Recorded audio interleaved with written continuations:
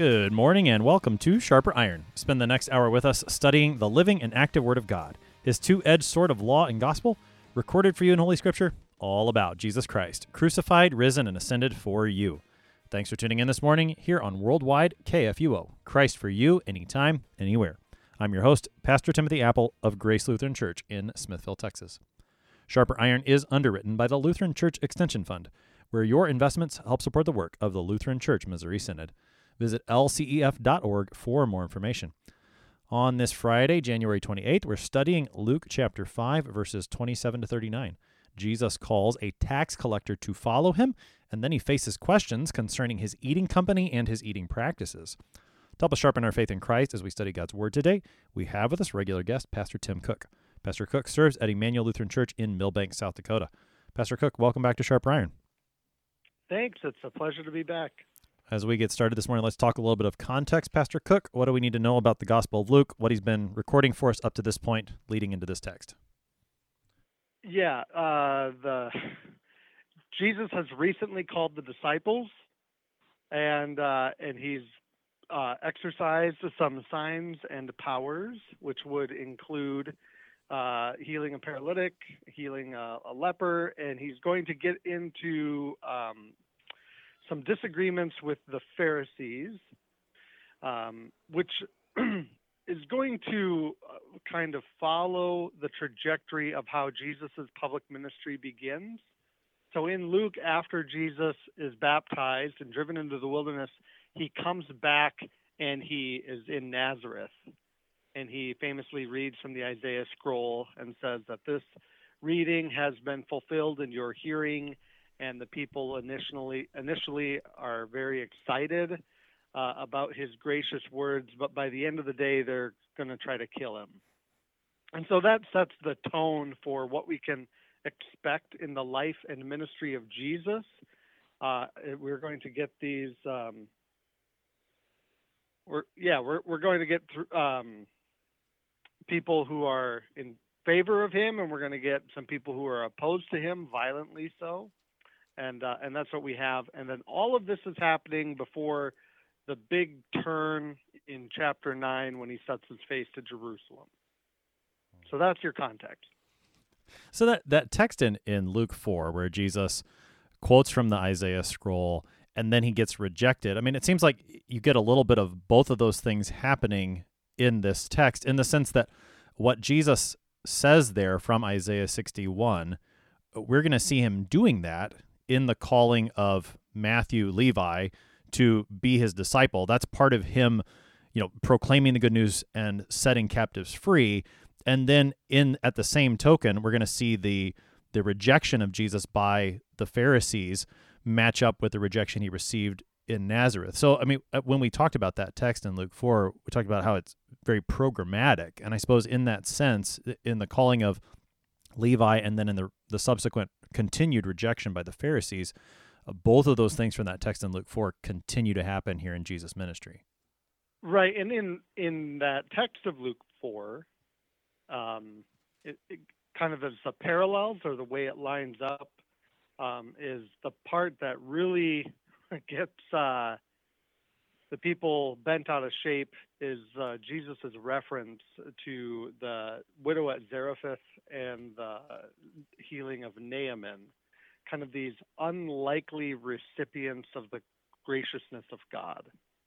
And so Levi, though not a Gentile, is, by virtue of his vocation as tax collector, if you can even call that a vocation, his occupation as tax collector, is an unlikely recipient of the grace of God, which, again, is going to lead to some vitriol. Yeah, so let's see how that plays out in this text. Again, we're in Luke chapter 5, beginning at verse 27. After this, he, Jesus, went out and saw a tax collector named Levi sitting at the tax booth. And he said to him, "Follow me." And leaving everything, he rose and followed him. And Levi made him a great feast in his house, and there was a large company of tax collectors and others reclining at table with them. And the Pharisees and their scribes grumbled at his disciples, saying, "Why do you eat and drink with tax collectors and sinners?" And Jesus answered them, Those who are well have no need of a physician, but those who are sick. I have not come to call the righteous, but sinners to repentance. And I'll pause there. That takes us through verse 32 of the text. Now, I mentioned it earlier, Pastor Cook, Levi or Matthew. Tell us a little bit about this person, Levi, as he's named here in Luke 5. Yeah, he's called Levi also in the Gospel of Mark. He's called Matthew in the Gospel of Matthew, so this is, the same guy. It's not uncommon for people of that day and age to have multiple names. So you may recall in Acts when the disciples are casting lots or seeking to replace, in fulfillment of the Scripture, seeking to replace Judas. They put forward two men, and the first man who's put forward gets three names: Joseph, Barsabbas, also called Justus, and then Matthias is the other one they put forward, and Matthias is the one on whom the lot falls and is chosen. Likewise, we have the Gospel according to Mark is usually associated with a man from the book of Acts who is called John Mark.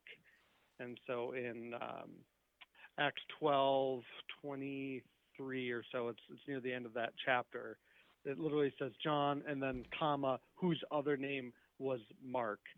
And so we shouldn't be surprised that we have kind of multiple names. You have, if you compare the lists of the disciples,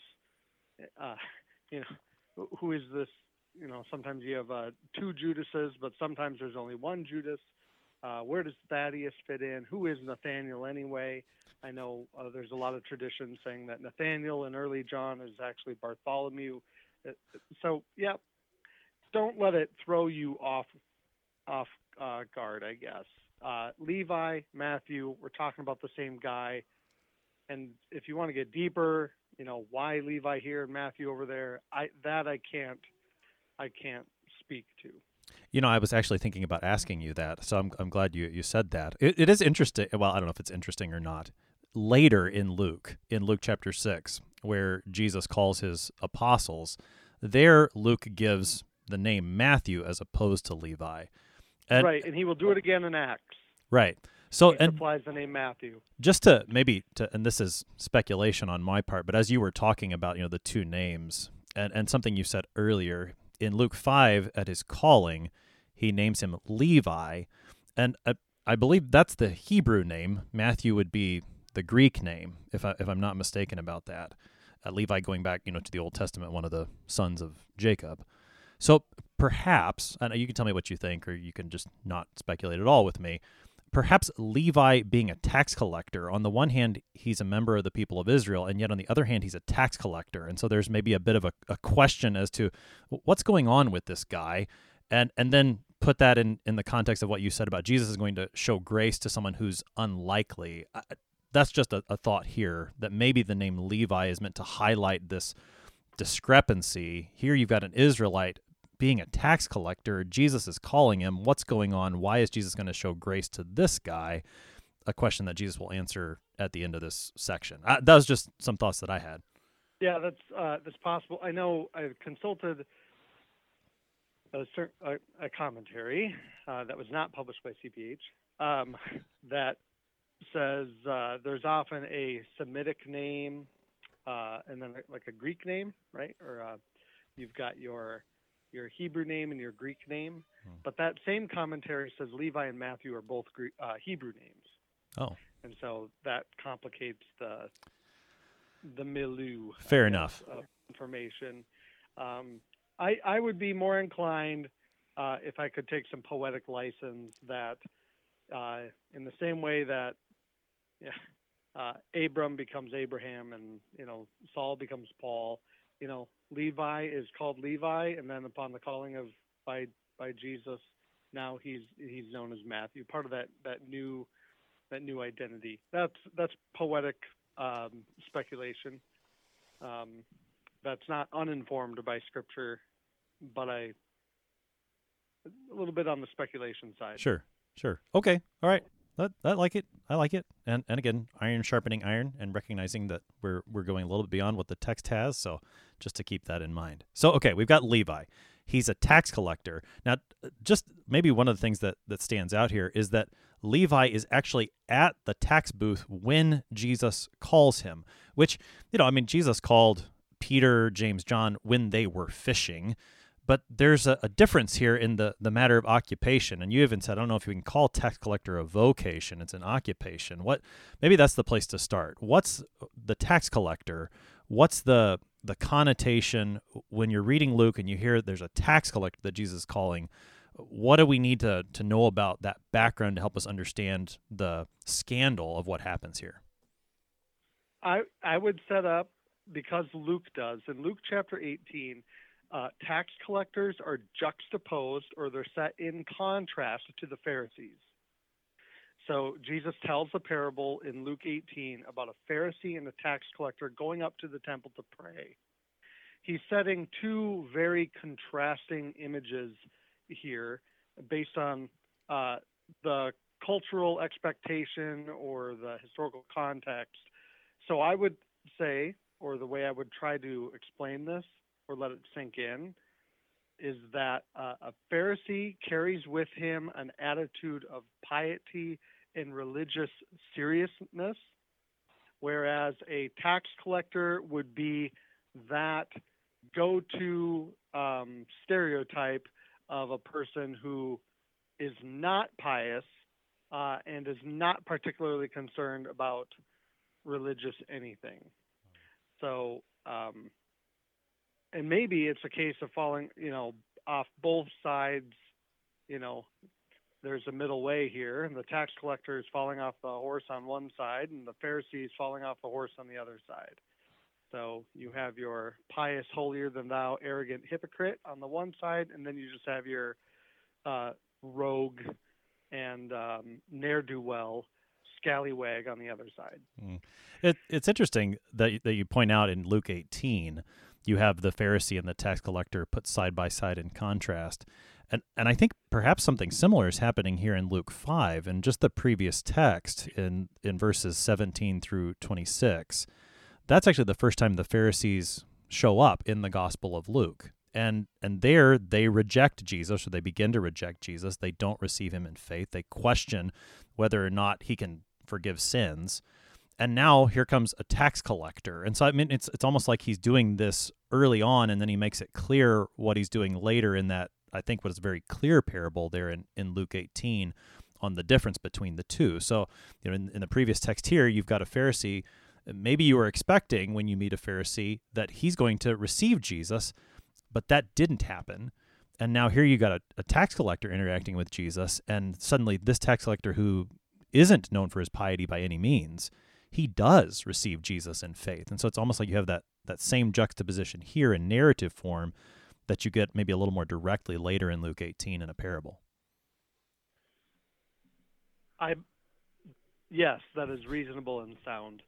I would add, I suppose, to that, if we depart from Luke as an author, Jesus in the Sermon on the Mount is talking, and he says, about treating other people the way you treat them. He says, don't even the tax collectors do the same? And then you have also in Matthew 18 with the forgiving one another their sins, and the famous go show your brother his fault passage, kind of that church discipline. That's usually where that passage is taken. At the end of it, if the man never repents, he's told to be treated as a Gentile and a tax collector. So there, the tax collector is set up, is conjoined with Gentiles in general, which is an interesting. Well, I think it's an interesting concept, because in this case, the tax collector is very much, at least with Levi, we're talking about an Israelite, but they get lumped together 8 times in the Gospel of Luke. The tax collectors are immediately followed with the word "and sinners." So tax collectors and sinners, they're almost synonymous. You can make that, and then 2 times in the Gospel of Luke, you get tax collectors and prostitutes. So without getting too lost in the details, and I would humbly, I'll just straight up, I don't have the area of expertise. What tax are they collecting? What did that look like? How did you secure such work? I don't know the answer to any of that stuff. I really don't. But the scriptural witness is very clear. Tax collector is synonymous with unpious, ungodly people. So these are if we can say they're the bad guys. That's who you would normally think. The tax collector's not going to be the one to follow Jesus. And the tax collector doesn't seem like the one that Jesus would approach to call him to follow. Although, as I was thinking about this and going back a few chapters here in Luke 3, where Luke tells us about the ministry of John the Baptist, there you do have tax collectors coming to John to be baptized and asking him, what should we do? What does our repentance do? And John instructs them, and they're being baptized by John. And then, Jesus shows up to be baptized by John along with all the people who are being baptized. So Jesus has been associated in maybe an indirect way. You have to, follow a couple of steps there, but Jesus has been associated with tax collectors and sinners already, such that when this happens here in Luke 5, maybe it's not as big of a surprise if you've been following along with Luke. But as you're saying, for the people at the time to see Jesus approach a tax collector and say, "Follow me," and particularly, this is to get back to the point I tried to bring out earlier, particularly while he's actually there doing his job of collecting taxes, this seems like a pretty surprising thing. Yep, you're exactly right. Scandalous, to be sure. And that's exactly how it's perceived as we move on with the text, is people are kind of scandalized with Jesus's relationship with this particular tax collector, and soon enough with a number of tax collectors who, for at least one event, join him. So, before we get too far there, just a few more details of this actual calling of Levi. Jesus says, "Follow me," and then the text says, "Leaving everything, he rose and followed him." What does this call actually mean, to follow Jesus? Is it only the matter of, okay, he got up and walked behind him? What does it mean to follow Jesus? And then how does Matthew do that? Or Levi here, sorry.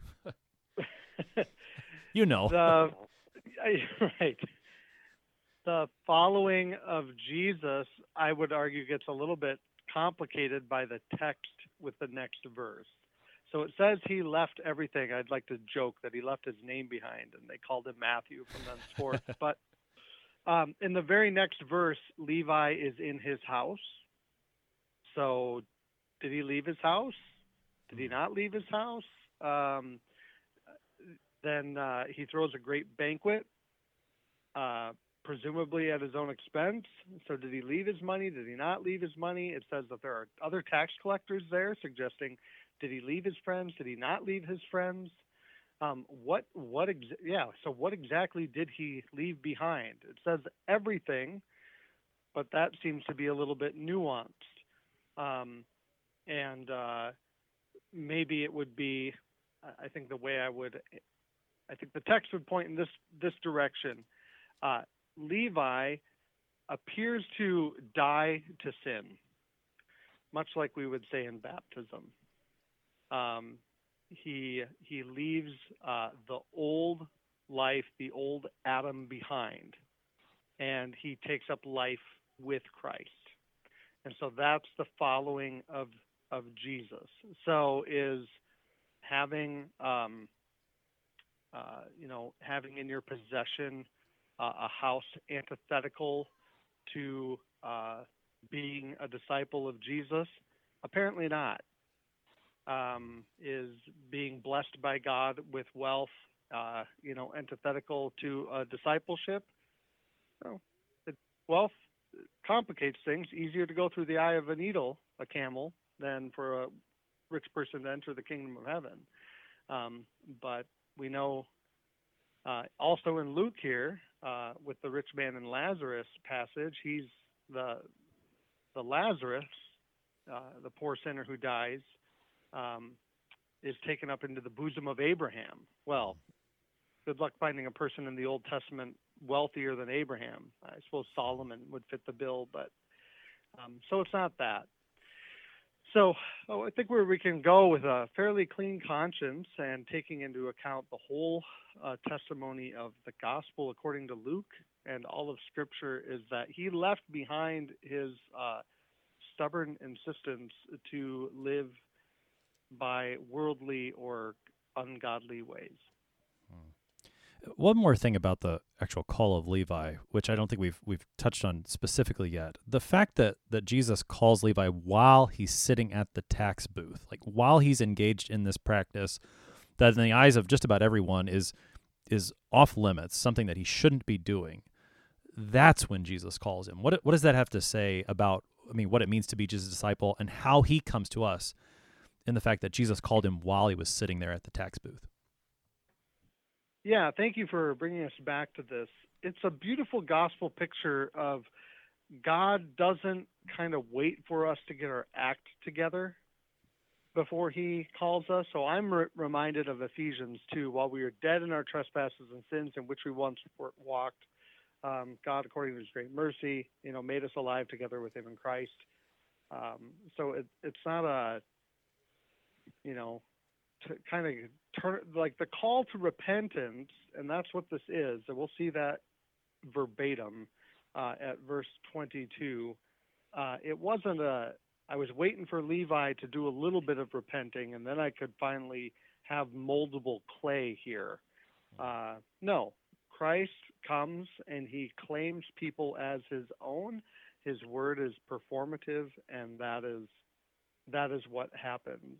So the idea that I would be very cautious, or I would caution our listeners to be wary of the type of devotional literature or the online videos or the, celebrity pastors who are kind of giving this impression like you really kind of need to help God out a little bit.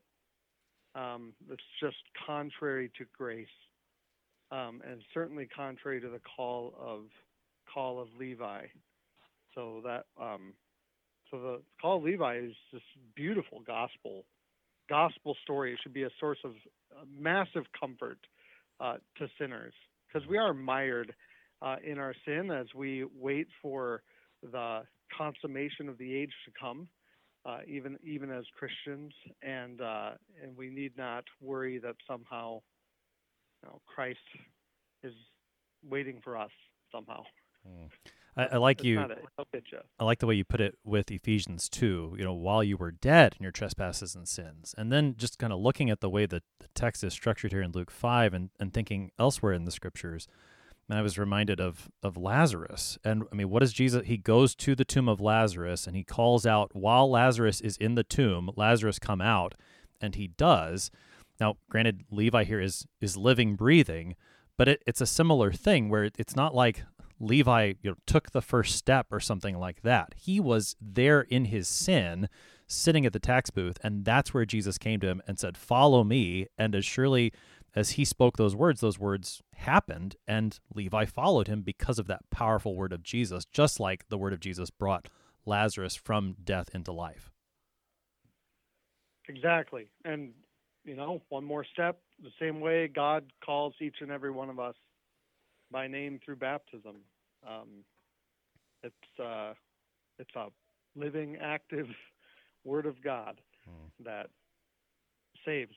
That's where the power, efficacy of God's word, it is Christ in the flesh doing his gracious and merciful work. So, newly called by Jesus, having followed him, Levi, as you said, goes home and makes this great feast for Jesus, and he brings together these tax collectors and others. I guess we've got a couple minutes here before the break. Describe the scene. What's going on here in Levi's home? Well, yeah, a great feast. So he's throwing a party. We've got tax collectors, definitely plural, and then it just says others. Normally we see tax collectors and sinners. Here it's just tax collectors and others. the literary critic in me, in a good way, is going to point out that this tax collector and fill in the blank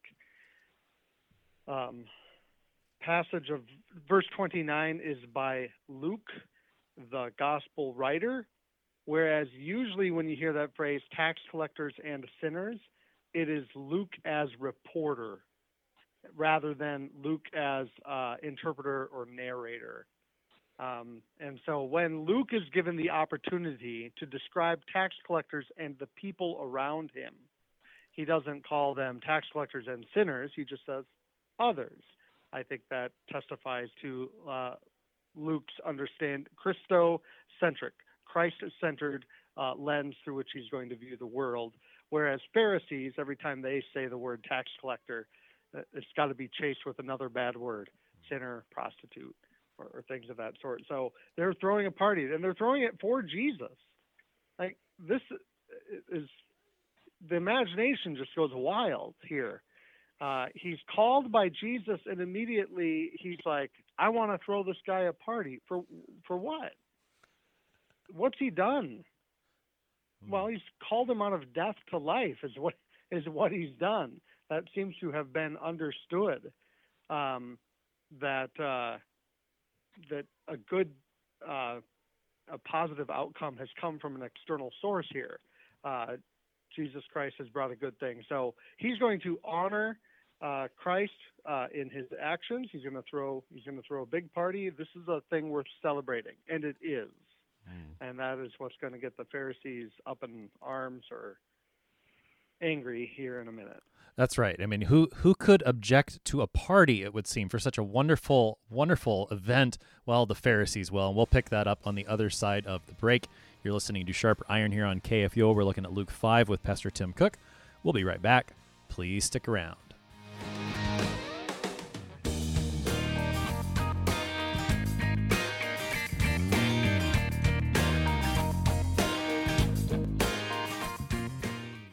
Did you know that Lutherans are helping new American immigrants get settled? How about struggling church workers in need of support and refreshment? And we assist at-risk children and provide disaster response to hurricane victims. Through LCMS recognized service organizations, we are doing all this and more. I'm Rahema Kavuga of Lutheran Church Extension Fund, and I don't want you to miss out on hearing what your brothers and sisters in Christ are up to. Visit interesttime.org to see how your support gives life to these works of mercy and love. Welcome back to Sharper Iron. It is Friday, January 28th. We're studying Luke chapter 5, verses 27 through 39 with Pastor Tim Cook. He serves at Emmanuel Lutheran Church in Millbank, South Dakota. Pastor Cook, prior to the break, we were talking about the call of Levi. Jesus has called him out of death into life. Levi has made the great feast for Jesus there in his house. There's this large company of tax collectors and others. It's a party. Who could be upset? The Pharisees and the scribes. And they go to Jesus' disciples. They don't confront Jesus directly, it seems, although they want to confront. I mean, this is about Jesus. What's their problem? Why don't they like a party? Who couldn't like a party? Yep, it's the guilty by association party. That's their problem, it would appear, which is, Jesus is having a good time, but are you aware of the baggage surrounding the people you're eating with? I think it's maybe easier today than it was even 5 years ago for modern day 21st century Americans to kind of track along with this stuff because of the prominence of cancel culture, where you drudge up some grievance from the past, you blow it out of proportion, you kind of stir the outrage, and then you follow that with the expectation that that person will be shunned, ignored, hated, etc. And so there seems to be a little bit of, I don't want to call this cancel culture. I think that does a disservice. But it should be easy for us to identify with.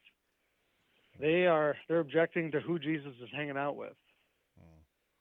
What's the significance of the eating and drinking with the tax collector? Why is that the particular association that they've got this problem with? Right. So probably because when we move on, I guess John, who is preparing the way of the Lord, is doing the opposite. He's fasting. And so John has been preparing the way for Jesus. Jesus is taking up the mantle from John, so to speak, and fulfilling that role. But it seems divergent in application. And so, I thought we're supposed to be fasting. This isn't a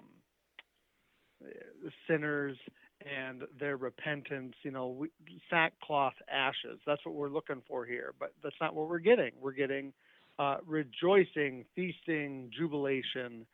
And I would argue that is primarily their concern. Okay, so the feasting doesn't fit with their picture of what repentance is.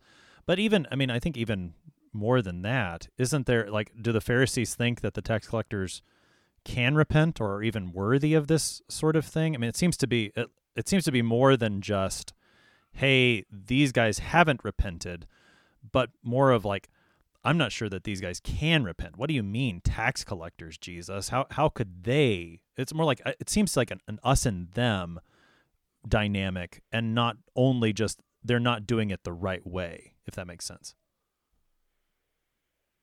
That does make sense. I don't know that I want to add to what you've said because I don't know that I would. Fair enough. Help. All right. Very good. So there's this us and them dynamic. How could it be these guys, Jesus? They're the impious.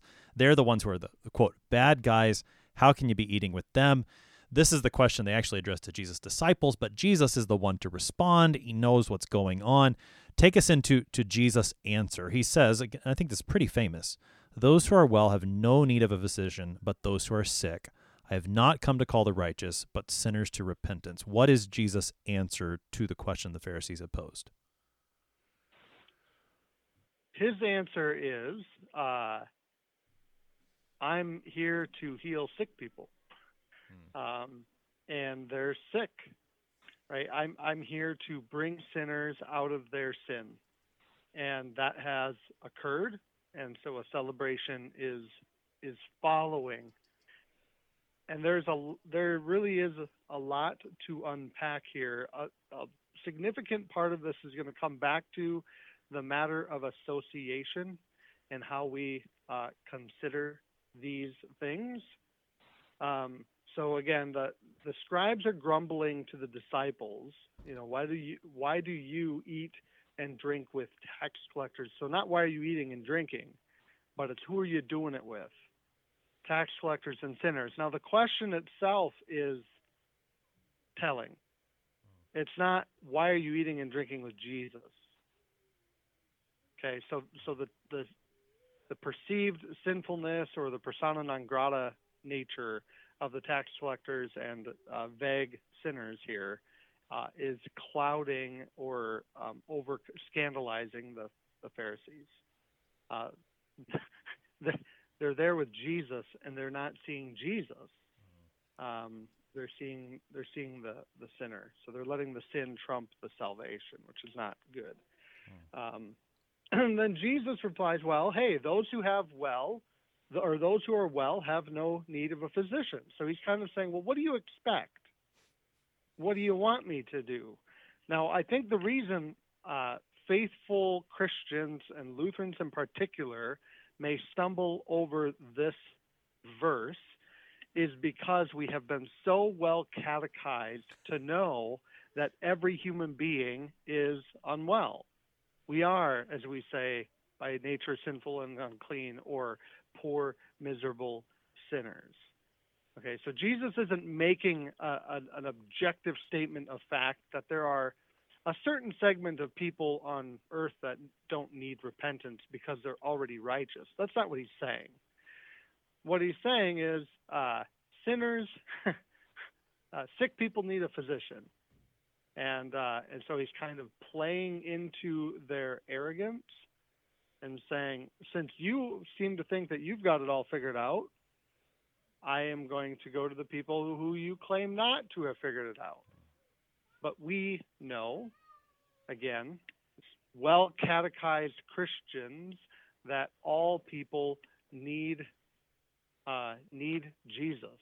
So what the Pharisees should have done, instead of grumbling and complaining, is sat down and reclined at table with Jesus too, and he would have been happy to receive them. And in fact, we see that in the Gospel of John with Nicodemus, who is indeed a Pharisee. So verses 31 and 32 then are a call, in addition to telling us what Jesus has come to do, but as he speaks that to the Pharisees, this is him calling them into the party, which would involve repentance for them and then feasting there with Jesus. This is really a way of him inviting them to this repentance, this repentant life and faith with him. Yes, that is absolutely correct. Come share in your master's happiness. That's right. I guess. Yeah. Feel a eschatological text that probably doesn't apply here, but it's a good line. This is what I've been called, absolutely what I've been called to do. I had something I wanted to say and it slipped my mind, but it was this. I think is a very beautiful passage for pastors and faithful Christians to latch onto and hold ever before their eyes, that they not let the depths of human depravity blind them to the goodness of Christ, which is, and I say this to people who join our congregation, new members, whether they transfer in or come through new membership class, I spend a whole little mini speech or rant telling them, you have to understand that this congregation is made up of sinners.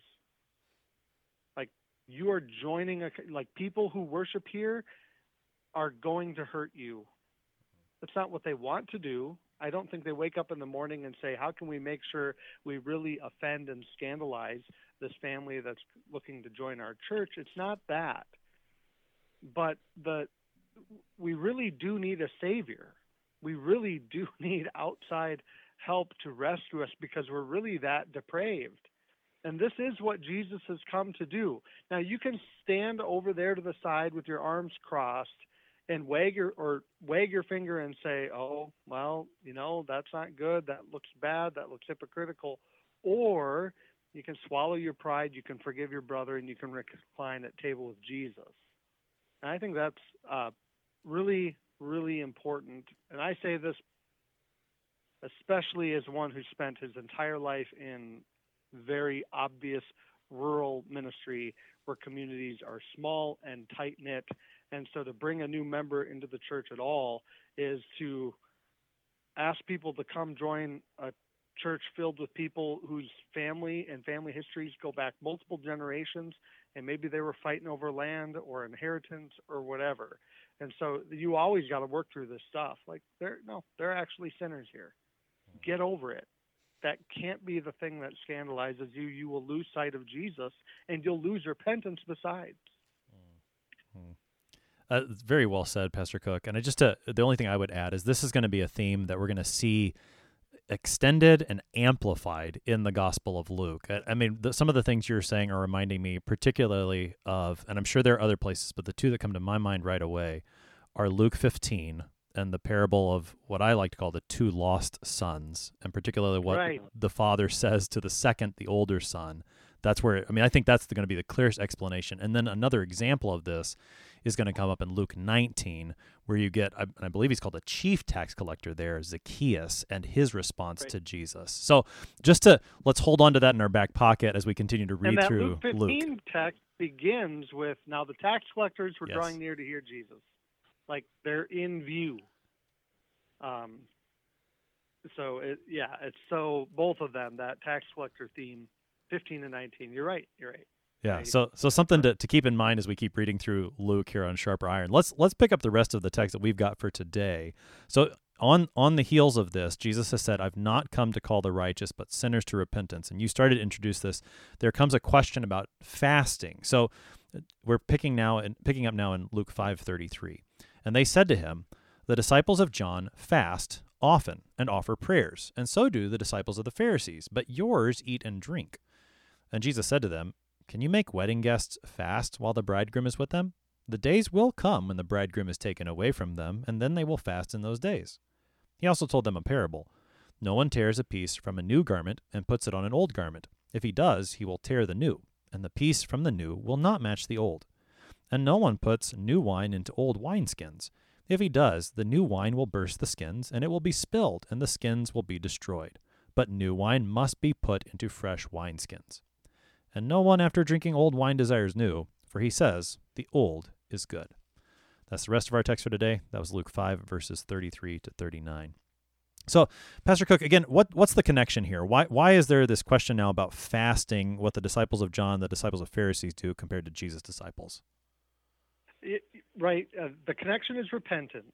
John is out in the wilderness calling, right, baptism of repentance. We have this, who told you to flee from the wrath to come, repent and believe the gospel.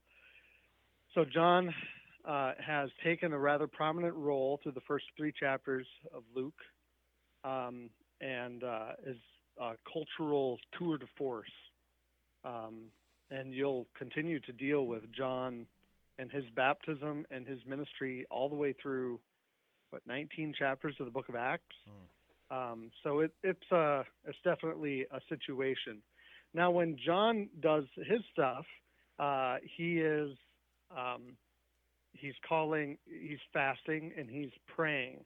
And I love this, where they say the disciples of John fast often and offer prayers. Well, the disciples themselves, in, I believe, Luke 11, will approach Jesus and say, teach us to pray, as John taught his disciples. And it's one of those rare times where Jesus doesn't have something clever to say in reply. He just immediately says, oh, yeah, okay, this is how you're going to do that. And then you get the Lord's Prayer. But they're contrasting, again, you and John are both claiming to be about repentance. John is doing it this way. You and your disciples seem to be doing it in a different way. Help us reconcile that. Now, I would argue they're not asking the question in good faith, but Jesus is going to give them a good faith reply. And so he goes on from there. Right. So in that reply, Jesus uses the image of a wedding. He talks about wedding guests, and imagine this situation, which, is it really hard to imagine? Imagine a wedding where everyone isn't eating while the party's going on. That just doesn't make sense. How does this image apply to what Jesus is being asked? It applies in this way. The wedding language, as we might see in the book of Revelation, is very much, here's the fancy word that I know you're aware of because we're friends, but I'm not sure about your listeners, eschatological or eschatology, kind of this end times, this fulfillment of the work of Christ, or the work of God in the world through Christ by the power of the Holy Spirit.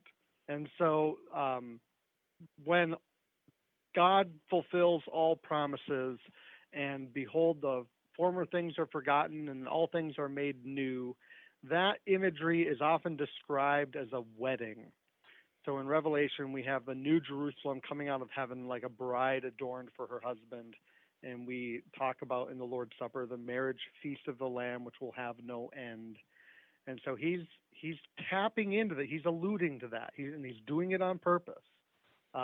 Hey, God's promises for the fulfillment and conclusion of all things, it's happening.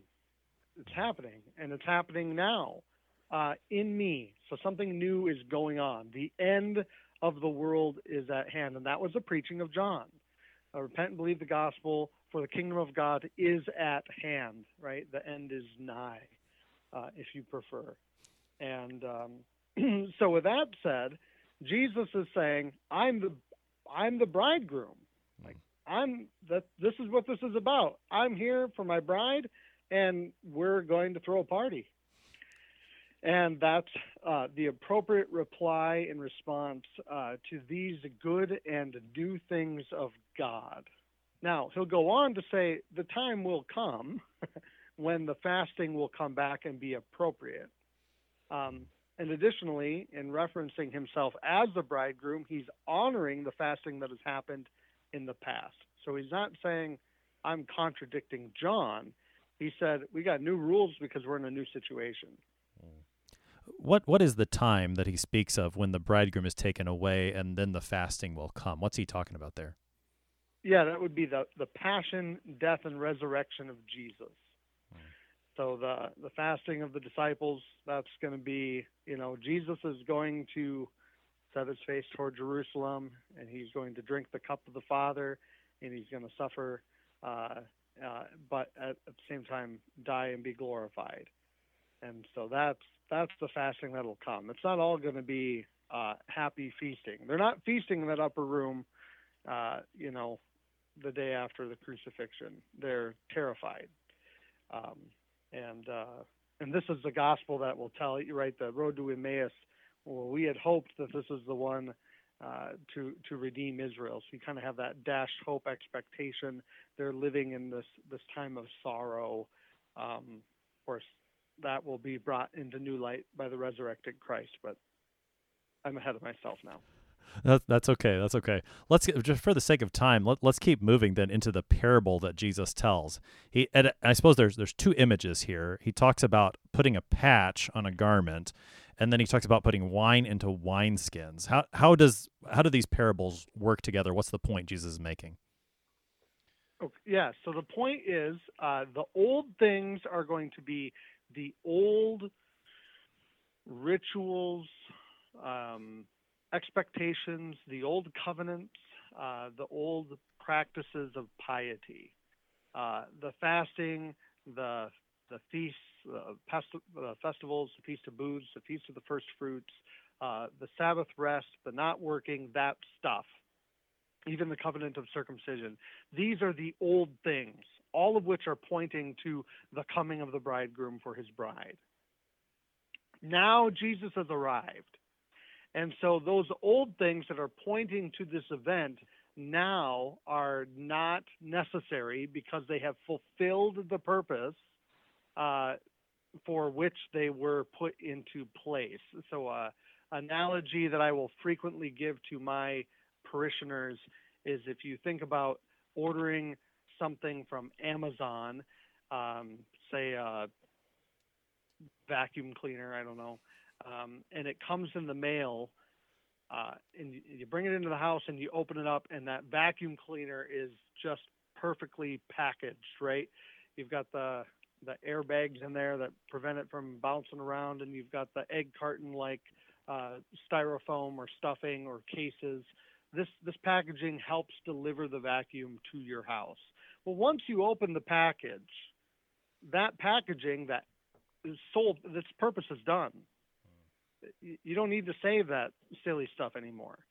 You don't need to save that packaging. The vacuum isn't going back in the box. It's never intended to stay in the box. That packaging delivered the goods to where it needed to be. The old way, whether it's the fasting, the ritual, the ceremonial laws, your Levitical laws, all that stuff is helping to prepare people to receive the bridegroom Christ. He's here now. So that stuff's got to go.